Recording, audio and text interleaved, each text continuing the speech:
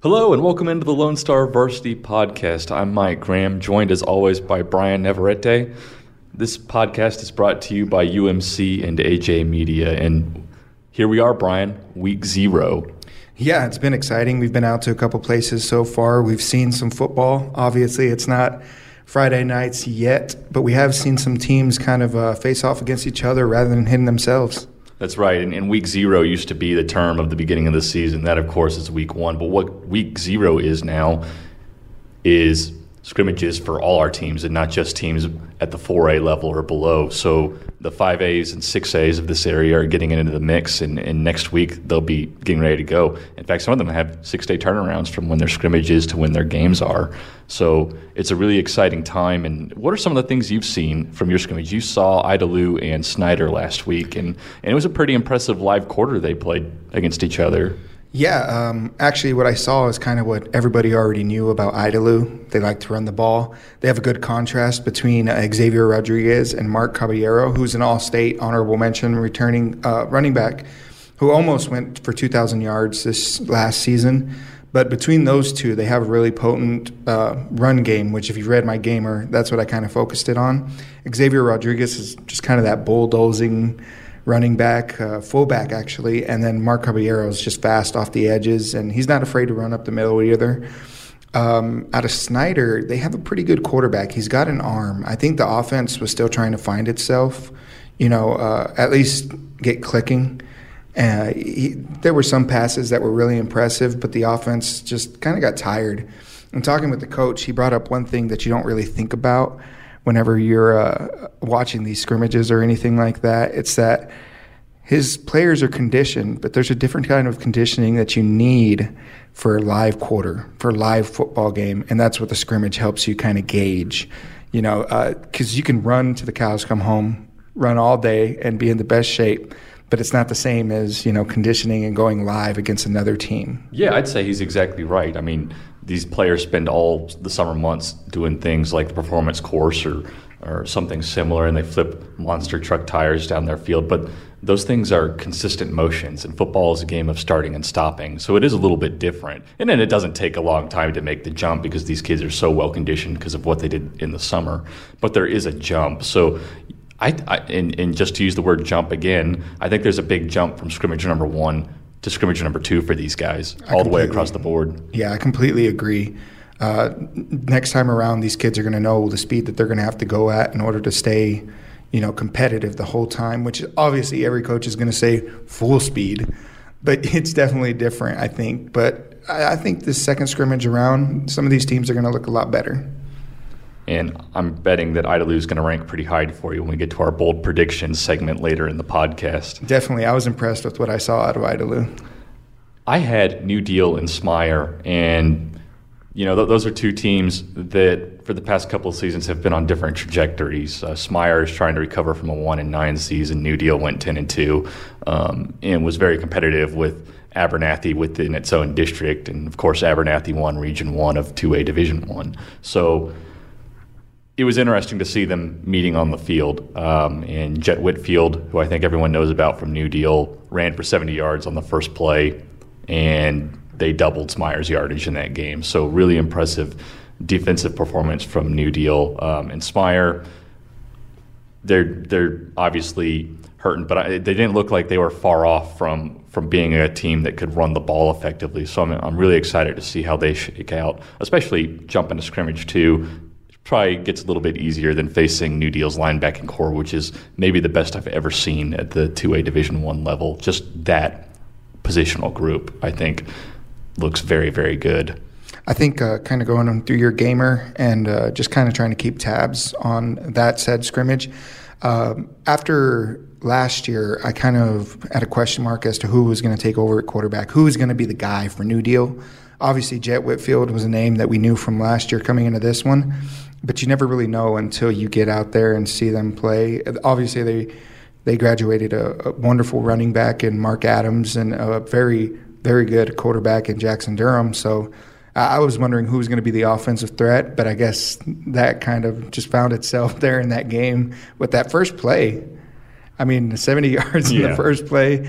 Yeah, that's pretty impressive. Great blocking, too. It was a draw, and he just took off. And great running back core, too. So I think New Deal's for real. Yeah. And as we go further into the segment, I'm sure we're going to talk a little bit more about these districts. Yeah, that's going to be a war and bold predictions. Now, that wraps up what we saw in the scrimmages, but we've also made some practice visits. And Bryan, I know you're excited about what you've seen so far and what you're going to see later in this week. Yeah, I haven't quite figured out where I'm going to be and heading into the week, but I know where I've been.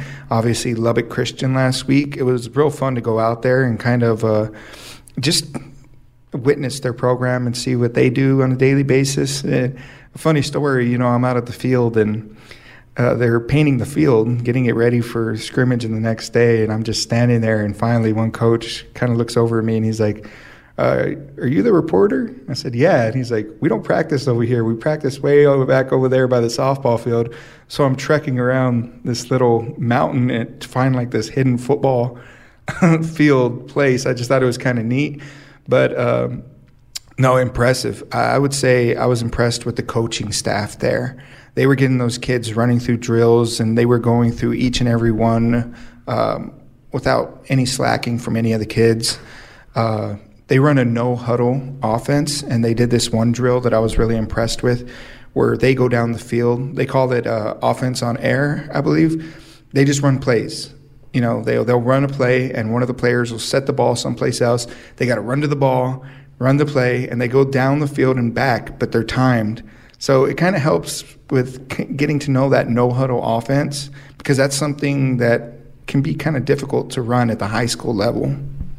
Lubbock Christian, of course, won TAPS Division III District 1 last year, and I'll tell you what, it seems like it'd be a fun place to play your football, because it's not just that you're on a winning team all of a sudden, but also some of the things they get to do. I mean, their district is roughly the size of Texas. I mean, it goes from Winster, it goes to Amarillo, it goes to Fort Worth. I mean, it is an enormous district. So there's a lot of travel. They get to go stay in hotels frequently. And they do this thing called Man Chapel, which is where the coaches, because these guys aren't only coaches, they're also kind of the spiritual guides of this team, since it is a Christian school. And they get to do testimonies and things like that on the road, and that seems kind of cool. I mean, that's definitely a completely different experience than you would get at any public school. Yeah, it's always weird for me when I see those kind of things, because I grew up in a public school, but these other aspects of the football game that they bring to it, it's just different, and I like it. Yeah, lots of fun. Yeah, I went to public school too, so that largely stayed out, but. My visits, I went to Muleshoe on Monday, and that was a fun drive. I had a lot of fun. I mean, there are so many cool things when you go out that way, and just rediscovering West Texas along the way. And that's very country, I would say. Yeah, it was cool, and the team looked really good. They're not the biggest 3A Division I team I've ever seen as far as physicality, but I think they're going to be able to fling the ball around with new quarterback Luke Del Toro. They've got some sizable, shifty receivers, and the running game looked pretty good. They didn't practice so much on defense. It was all about their fits. But those bodies, pretty much everyone at Muleshoe is playing both ways, and they look like they're going to be an athletic squad. Yeah, I'm excited to see how their new quarterback's going to perform. That's a big spot on that Muleshoe team. Whoever takes over at quarterback, that's always very key, as it is in any other team. But, for them, that's going to be their guy for the rest of the year. He's going to be the leader. So I'm excited to see how Muleshoe kind of puts it together this year. Obviously, they've had two different quarterbacks in the last 2 years. So I think that they work well with getting those kids ready, because the offense the last 2 years has been impressive, I would say. Another team I've seen with quarterback things to figure out is Lubbock Cooper. And I think we're both pretty familiar with Cooper now and what they're bringing back and what they're not bringing back. And what they're not bringing back is Jarrett Dagey. But they've settled on two guys that can be competitive, and they're having a hard time choosing between them because they're effectively the exact same player. Now, I'm curious as to what kind of player that is, because with Jared Dagey, you had a pass first, always pass. They were going to let him throw the ball, air it out all day, every day on that offense. And in the year before, I was used to a quarterback that ran the ball. He still threw the ball, but he also ran quite a bit. So I'm curious as to what you saw out of those two. Are they pass first? Well, what Coach Catwinkle said was that they're moving on back to a running quarterback again. These guys can throw the ball, and they'll probably go short and intermediate usually, but they're going to add threats in the running game, which is really nice because they have a really impressive back behind them and Elijah Boyd, who looks big and durable. So at the end of the day,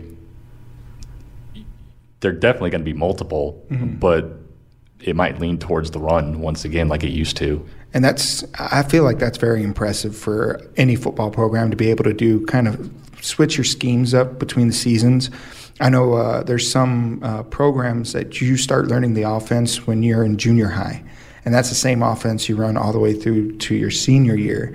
So for the coaching staff to be able to switch it up according to their personnel, especially at the high school level, I think is that much more impressive. Yeah, and a big testament to the kids, too, and their ability to pick it up. I had a really hard time when I played picking up plays and formations and stuff just personally. I mean, it's not as easy as it looks. Yeah, and I left them out. But, yeah, you're right. That's big on them being flexible and effective at the same time. And then finally, the other team that I visited was Monterey. And we've talked a lot about Bryan Lawson-Young, but getting to see his arm, he's for real. Oh, man. I guess I never really noticed that he's a lefty. I saw him play last year, but between him and Jaron Jones switching out, I remember looking at my stat sheet and saying, oh, man, was that Bryan Lawson-Young or was that Jaron Jones? Which obviously Bryan Lawson-Young he threw the ball. He could throw the ball, and he was effective. And my stats never got mixed up, but – yeah, I forgot he was a lefty. I thought that was kind of interesting. Yeah, and that's going to be the problem for him going forward. Great quarterback. And he'll probably get picked up somewhere. But a lot of schools are afraid of left-handed quarterbacks just because when you have one, you have to reverse your offensive line, the two tackles. And if you have a tackle that's experienced and he's used to leaning in one way or taking his first step a certain way on the right side, he can't just go and do it on the left, and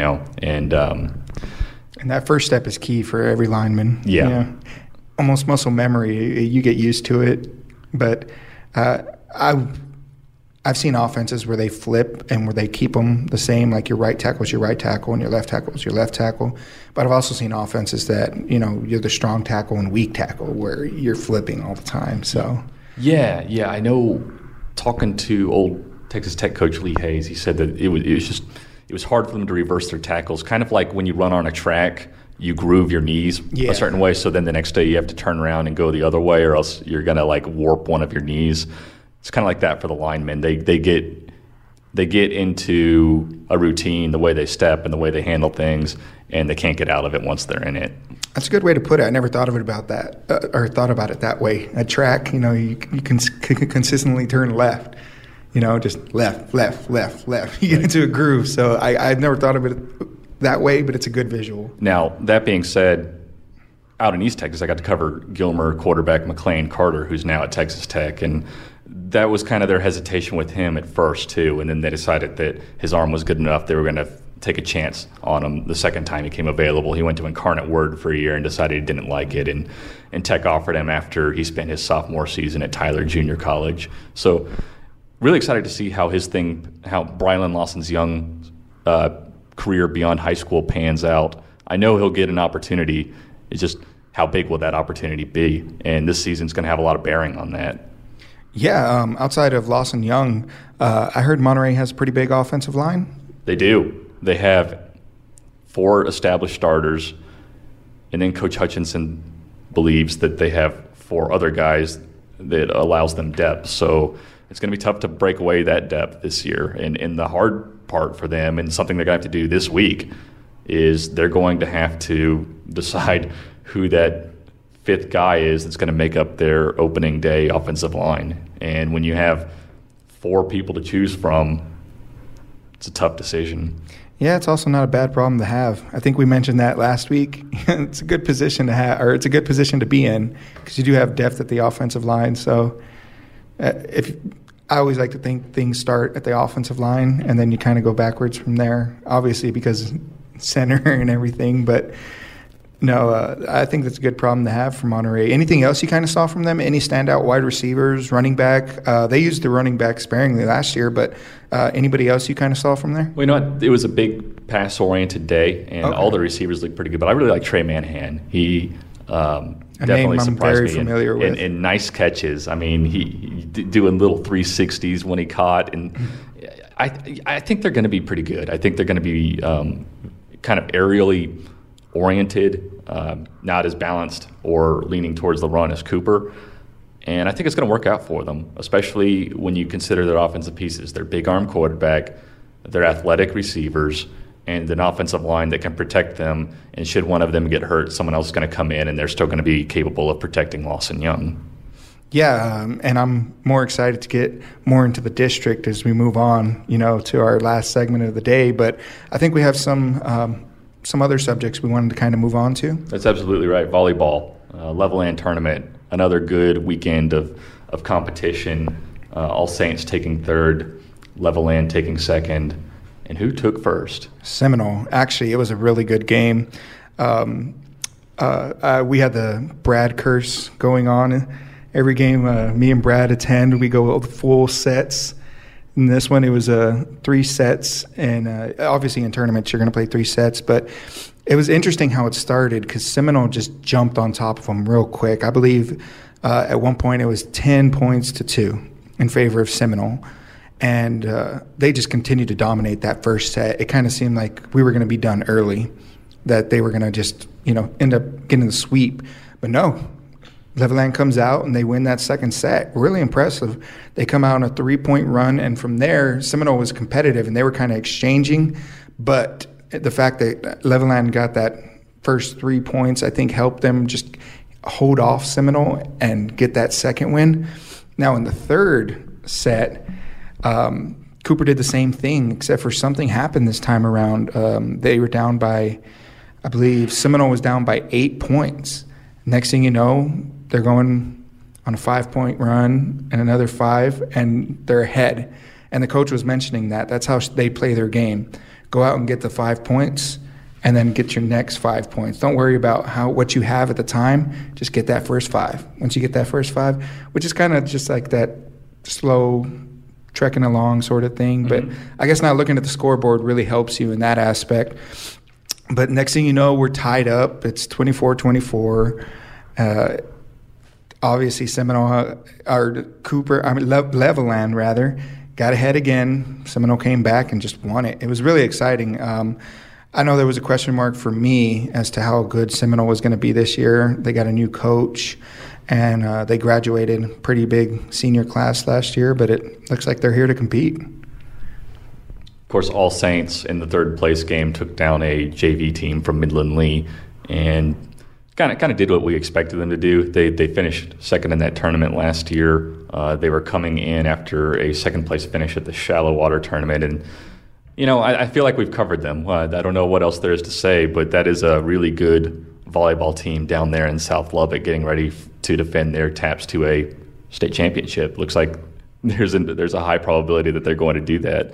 One thing that stuck out to me, though, was Shallow Water, which had a great pool play day. I mean, they hit the minimum. They beat the 3 teams that they faced in 2 sets each, which is the minimum you need in tournament setting. And they fell to 2 junior varsity teams, granted from large schools, in Lubbock Cooper and the Midland Lee JV team. But that was surprising, and it's going to be interesting to see how they bounce back, have a dual contest coming up, and then they're headed off to Denver City to go compete in that tournament, which is the big one for our middle-sized schools this week.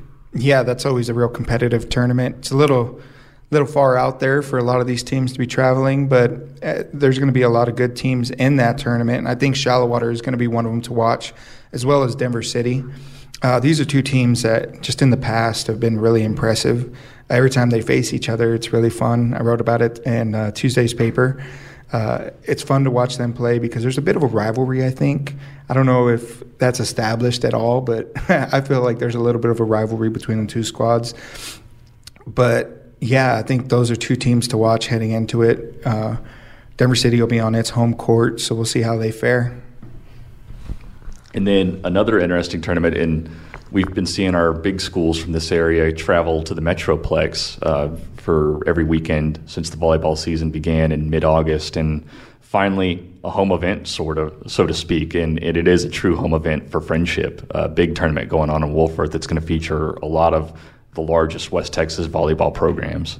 There's going to be exactly 32 teams at this tournament, and I think it's going to be actually split between Friendship and Lubbock Cooper. They're going to be working at both gyms. I think they're both going to be sponsoring this thing. I'll need to make sure to double check before we write anything up on it.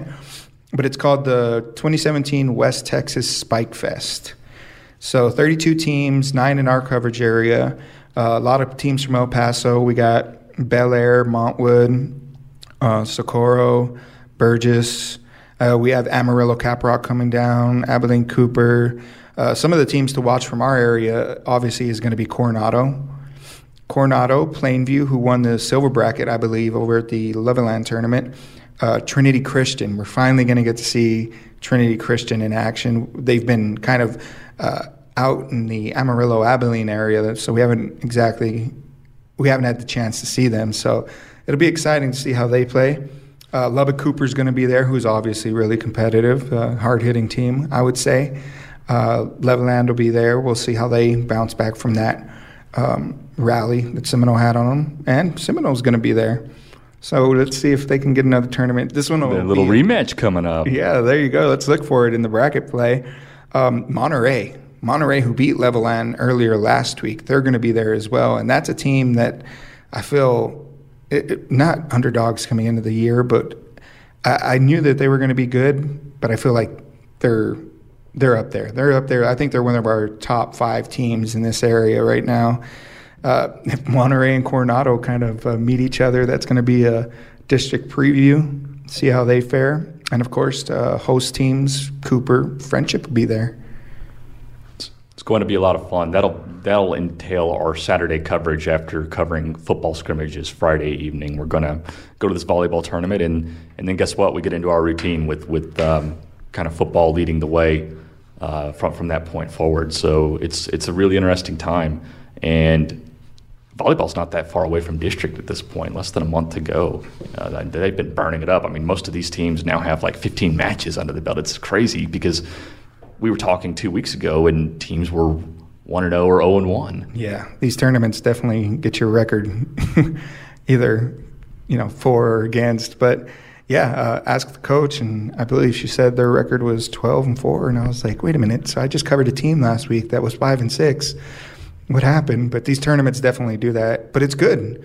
More experience for these players. Fast turnaround for district. I think it's almost exactly a month away from our first district game.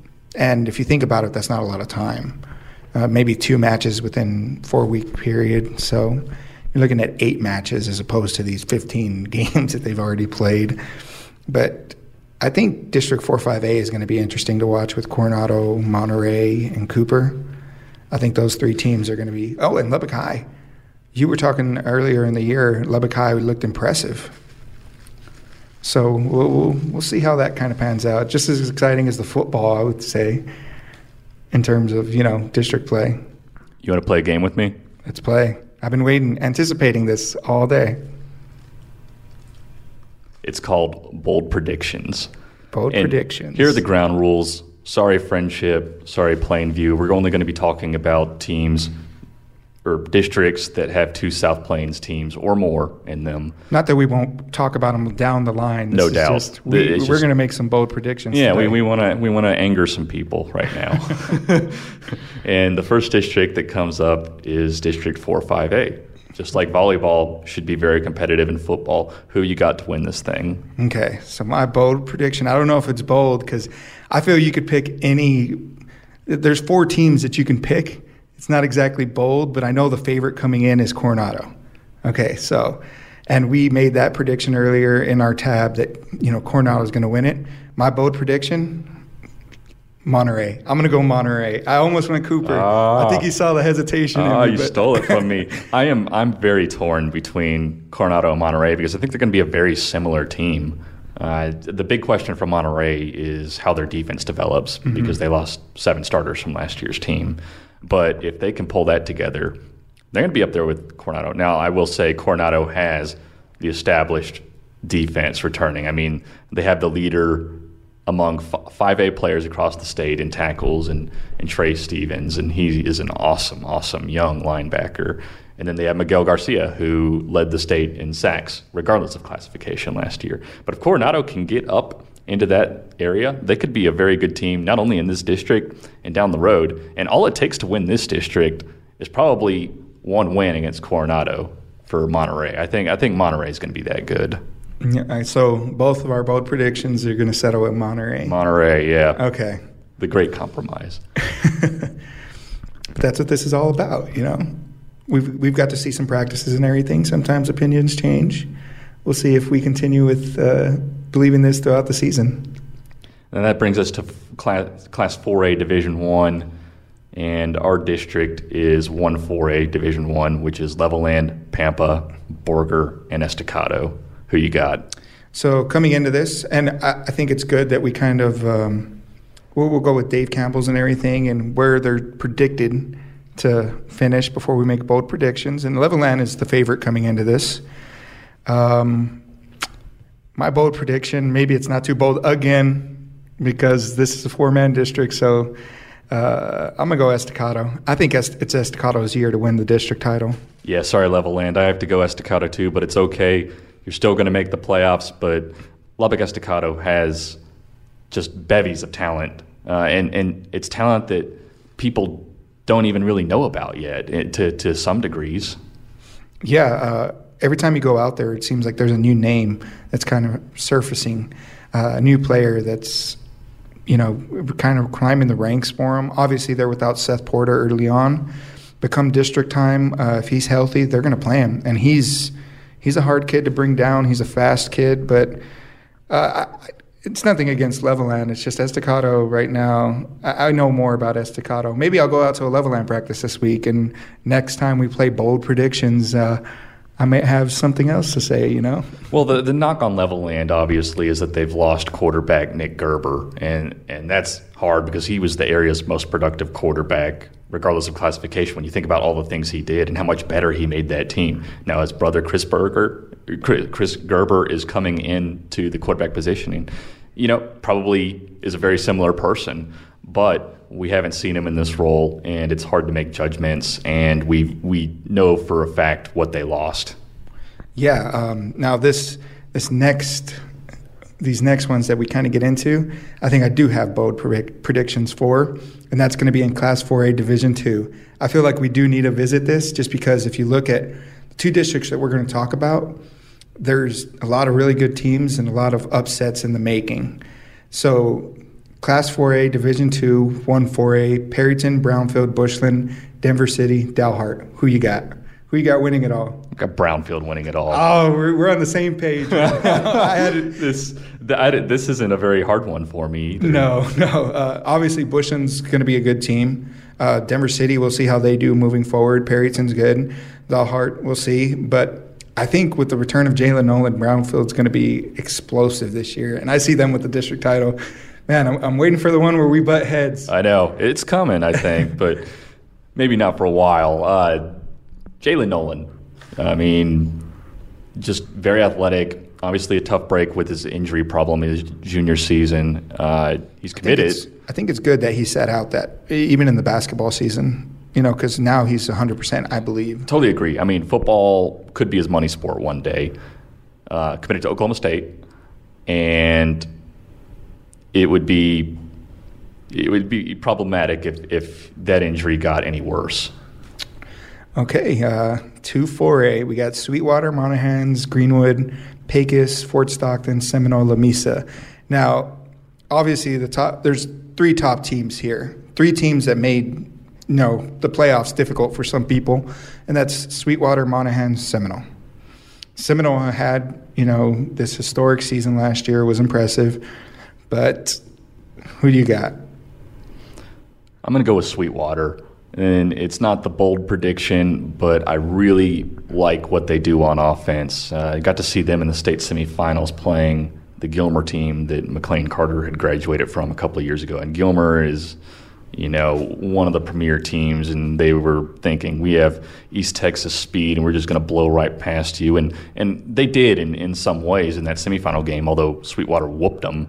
And the reason Sweetwater whooped them was because they had these really ingenious offensive formations and a great quarterback to make it happen. I mean, these guys line up their wide receivers almost literally on the sideline at times. They will spread you out, and they have some athleticism to go along with that. So they have athletic players in wide space. And even when you have a tough defense like Seminole, which has Cade Barnard, probably the best defensive prospect in a 100-mile radius that's not committed right now, you're going to get by him at points. And I think that Sweetwater is a safe bet to win this district. Although I could easily see Seminole getting to the regional level of competition in the playoffs again. I mean, you look at their talent, Reese Moore, Barnard, and a bunch of people that we still need to discover through the course of this season.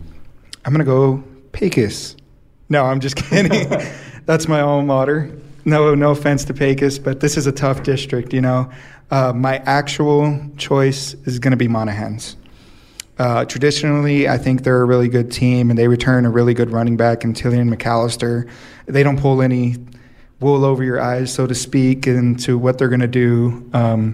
I feel like they got a chip on their shoulder for what Seminole did to them in the playoffs. And my bold prediction is going to be Monahans winning the district title. So where do you have Seminole? We've talked about Monahans, Sweetwater, and we've brought Seminole into this conversation a lot, but where are they, and where would Sweetwater be in the same mix? Yeah, so again, no offense to any teams. These are just some predictions. So I see Monahans, Sweetwater, Seminole. Not to say that any three of those couldn't be jumbled up in that top three, but that's just where I think they lay right now, in my mind. It's very close, and there's some good programs in here. Maybe you haven't had the best seasons in a while, but there are some good programs that are likely to hop up and surprise someone. And it's a huge district. I mean, it's tough to get to the playoffs out of this district no matter who you are. And I wouldn't be surprised if all these teams that we've mentioned have one or two losses at the end of the district slate. Yeah, it's a real competitive district. It's not like the one that Plainview, or all districts are competitive.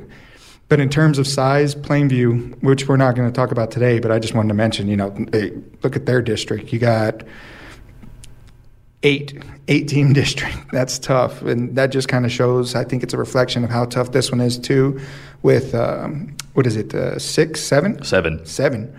Yeah, it's going to be hard to get out of a district, but I think those are the top three right there. Fourth is a toss-up, I think, with the rest of the teams. And that brings us to the 3A Division I level. And I know we have a lot of listeners from this district, and it's District 1, Shallowater, Muleshoe, Littlefield, River Road, Slayton, Friona. Who you got? Okay, so let's reference back to predictions.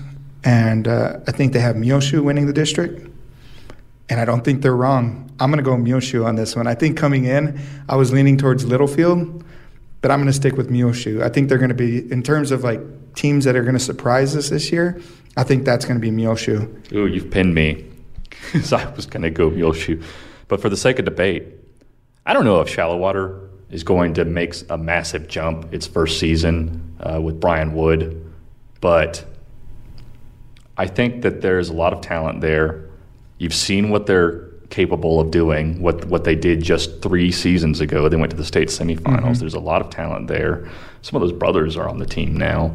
I think that you're going to see a big leap from the Mustangs this year. I think so too, but it's always hard to gauge a first-year program, or not first-year program, but a first year under a new coach. Right. I was out at their practice. They have an impressive quarterback. They have athletes all over the place. And talking with anybody there, you ask what's their strength, and they say our athleticism on both sides of the ball. I also saw some big kids. So I don't see them making a huge jump into, let's say, a district championship, but I see them making the playoffs for sure. Like I said, coming into it, my favorite was Littlefield just because they won it last year, and they bring back Chris Douglas and Matthew Arcee, who's an all-state defensive lineman. But I don't know. Right now, I'm just feeling a surprising season out of the Mules, What would you need to see out of both Shallowater and Littlefield to stack them as high as you've put Muleshoe? For Shallowater, it would have to be an offense like it used to run, or not used to run, but last year their offense would kind of be stalled at times. If I could see them kind of just not necessarily running up the score on people, but being competitive and actually, moving the ball down the field, because sometimes it would be 3 and out, 3 and out, 3 and out. But if they can get to a point where they can move the ball effectively, I think Shallowater's in the mix. And that brings us to 3A Division II, where the area only has one district, and it's District 2. Idalou, Roosevelt, Colorado City, Stanton, Cooma. This one, I think it's pretty easy. Yeah, this one, we probably should have skipped this one in terms of bold predictions, but I think it's Idalou. It's Idalou. Idalou is easily a top 6 program in this classification year over year. So it's so cool actually being out there and seeing their state, banner, 2010. I was reading through some of the names, and we were talking about how Shallowater had some of those kids, little brothers coming back. Idalou had that a couple years ago, and you forget in these small town schools that's a thing. Family members, which we'll get into when we get to 2A Division II. No doubt. 2 districts. One we're not going to talk about, which is District 4, because only Post belongs to it, along with Hawley, Stanford, Anson, and Forzen. Side note, I do have Post winning that district. Yes, I do too. And this is Class A Division 1 that we're talking about. Yeah, Division 1. Now this district, I think, comes down to one game, and it's District 2 with New Deal, Abernathy, Floydada, Sundown, Hale Center, Olton. Who you got? Okay, so 2 of these teams have, been back and forth the last couple of years. And if I was to make a bold prediction right now, gun to the head, I want to say it.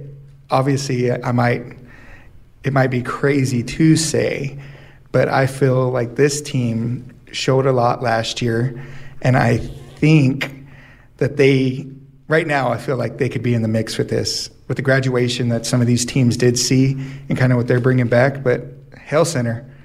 I love it. Teed you up. Adam Cummings, he's done a great thing with some great stuff there. And I like their offense. I think it's different for 2A. There's a good contrast between running back and quarterback. And, yeah, that's my bold prediction is going to be Hale Center. Yeah, if we're going bold prediction and you've taken Hale Center, then mine can't be very bold. But I think a New Deal could push Abernathy. I think it's hard to go against Abernathy. Obviously, they won the region last year. Now there were some tight games, and one of those was its New Deal game, a 21-20 win in district play. So not a whole lot separates these 2 teams. So I'd say New Deal. It's going to be fun. I think it's going to come down to just a couple of games, and I think we've mentioned the teams that it's going to come down to. Yeah, and we'll see how Floydada responds this year. Sundown, how they kind of play. Olton, all of them. I think it's a fun district with having these rivalries, so to say. But, yeah, for some reason my my heart wants to go with Hale Center right now. I mean, they have a great quarterback. I mean, yeah. Yeah, we went over 2,000 yards last year. So I don't think it's out the realm of possibility that they're in the mix. And that brings us to the second to last group of teams we're talking about today. We're only going to cover 11 men, unfortunately, just because of time constraints. It's 2A Division II, and the first district is District 2 with Wellington, Memphis, Crosbyton, Clarendon, messed up that word, Lockney, and Rawls. And this one's another clear cut for me. I think Crosbyton's going to take it. I have them winning this one. I don't know if that's a bold prediction or not, but I have Crosbyton winning this one. Yeah, we can't be suicidal with these predictions. Crosbyton's pretty good. Maybe I was a little suicidal with Hale Center, but I like it. District 3, and I think this one's fun. Farwell, Spring Lake Earth, Sudan, Bovina, Smyer, or Morton? Who you got? It's another good one. There's a big question mark, I think, on some of these teams in terms of what they're bringing back and stuff. I think I'm going to go Spring Lake Earth on this one. I'm going to go Farwell. Okay. I think Farwell's got a good history and a good program tradition. Well, I like it when we disagree. Okay, 4-2A? You want to get into that one? Yeah, this one. I think it's another clear cut. It's another clear cut. Yeah, it's Seagraves, which hasn't missed the regionals the past 4 years. It's Roscoe, Hamlin, Tahoka, Plains, and Robbie. I think Seagraves is a clear cut, but I'm going to say Tahoka is going to be up there. Yeah, it's interesting because Seagraves has this great history, but they've only won district 2 out of the 4 times they've made it to the regionals the past 4 years. I don't know what it is about them, and I'm not going to bet against them. But sometimes they slip up in district. Sometimes they get off to a slow start, and then they just catch fire when they go to the playoffs. They're a good playoff team. I think when it comes down to that, that's whenever they just kind of get things rolling. I think that maybe that what sits in the back of your mind in playoffs is win or go home. Maybe this is a team that doesn't want to go home. And they want to continue to keep playing football. So is there anything about Tahoka that stands out, that just something you saw that makes you think that they might slip up and win this thing? Out of Tahoka, I just think they return one of their competitive players on offense, and I believe Stephen Overstreet, and Tahoka took over. I don't know. Last year, there were times whenever Tahoka was really good. They had some injuries last year that just hampered them. And I think if they can stay healthy, then they're in the mix. I think they were heading in a good direction last year, and we'll see how they do this year. Final district. It's TAPS Division III, District 1, with Lubbock Christian, Trinity Christian, Fort Worth Lake Country, Munster Sacred Heart, Fort Worth Calvary, Willow Park Trinity, and Amarillo San Jack. It's a lot of teams. That is a huge district. Like we were talking about earlier, there's a lot of travel that goes on into this one. I think it really comes down to 2 teams. I think so. What are you thinking? I'm thinking Munster Sacred Heart's going to come away with this one. It's usually one of the premier teams of TAPS Division III, and I think they're awfully mad about what happened in the Lubbock Christian game last year. Yeah, I'm going to go Lubbock Christian just because I really like their offense. Their offense is designed to go out and score some points. I think they averaged 44 a game last year. So, so bold prediction, I would say Lubbock Christian. Yeah, I'm being super bold in bold predictions today, aren't I? Now, I will say I do think Trinity's making it to the playoffs again this year. I totally agree. I think Lubbock Christian and Trinity Christian are getting out of this thing this year. Some of those kids that helped start that program are now entering their junior, senior years, and that's always a good thing. They've been playing at the varsity level for a long time now, so there's experience. So I think there's a lot of excitement with Trinity too. I think they're going to be above 500. Yeah. I really do. Maybe that's our bold prediction. Last year they went 3-8. Yeah, I think that Trinity Christian, I don't even know if it's that bold. I think that they're going to finish above 500 after last year's 3-8 season. I think so too. And maybe it's not a bold prediction, but I would say above 500. I could see that. I think that's feasible. Man, I'm kind of tired now. How about you? I'm waiting for the week where we're going to start getting a little bolder. I think this was the start of something where we're going to really start rolling and start making some bold predictions. Maybe I'll make some bold predictions in the future. Before we kind of wrap it up, I think we have something exciting to kind of talk about. You know, out in Estacado, we got a video project. Yes, the process. And you heard Brad got referenced earlier. Brad has been awesome in producing this. Carlos Silva has been awesome in producing this. It's going to be an inside look into the Estacado program.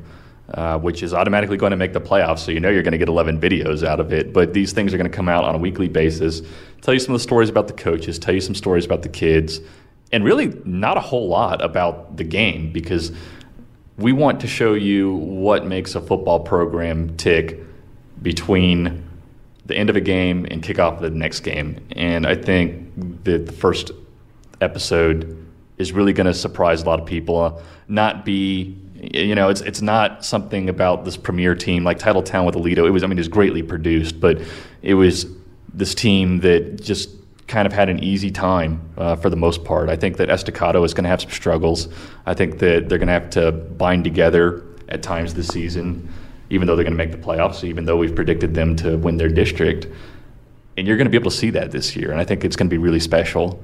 What I think is exciting about it is if you go over there, there's more than just football going on, talking with the coaches, and everybody will get to see how these coaches actually affect these kids' lives and these kids, what they go through before leading into Friday Night Lights and what they deal with in the background. So I think it's a little exciting. I actually think it is exciting. I think it's something fun that we're going to do, and I believe the first episode is September 5th. And yeah, keep an eye out for that. UMC is helping.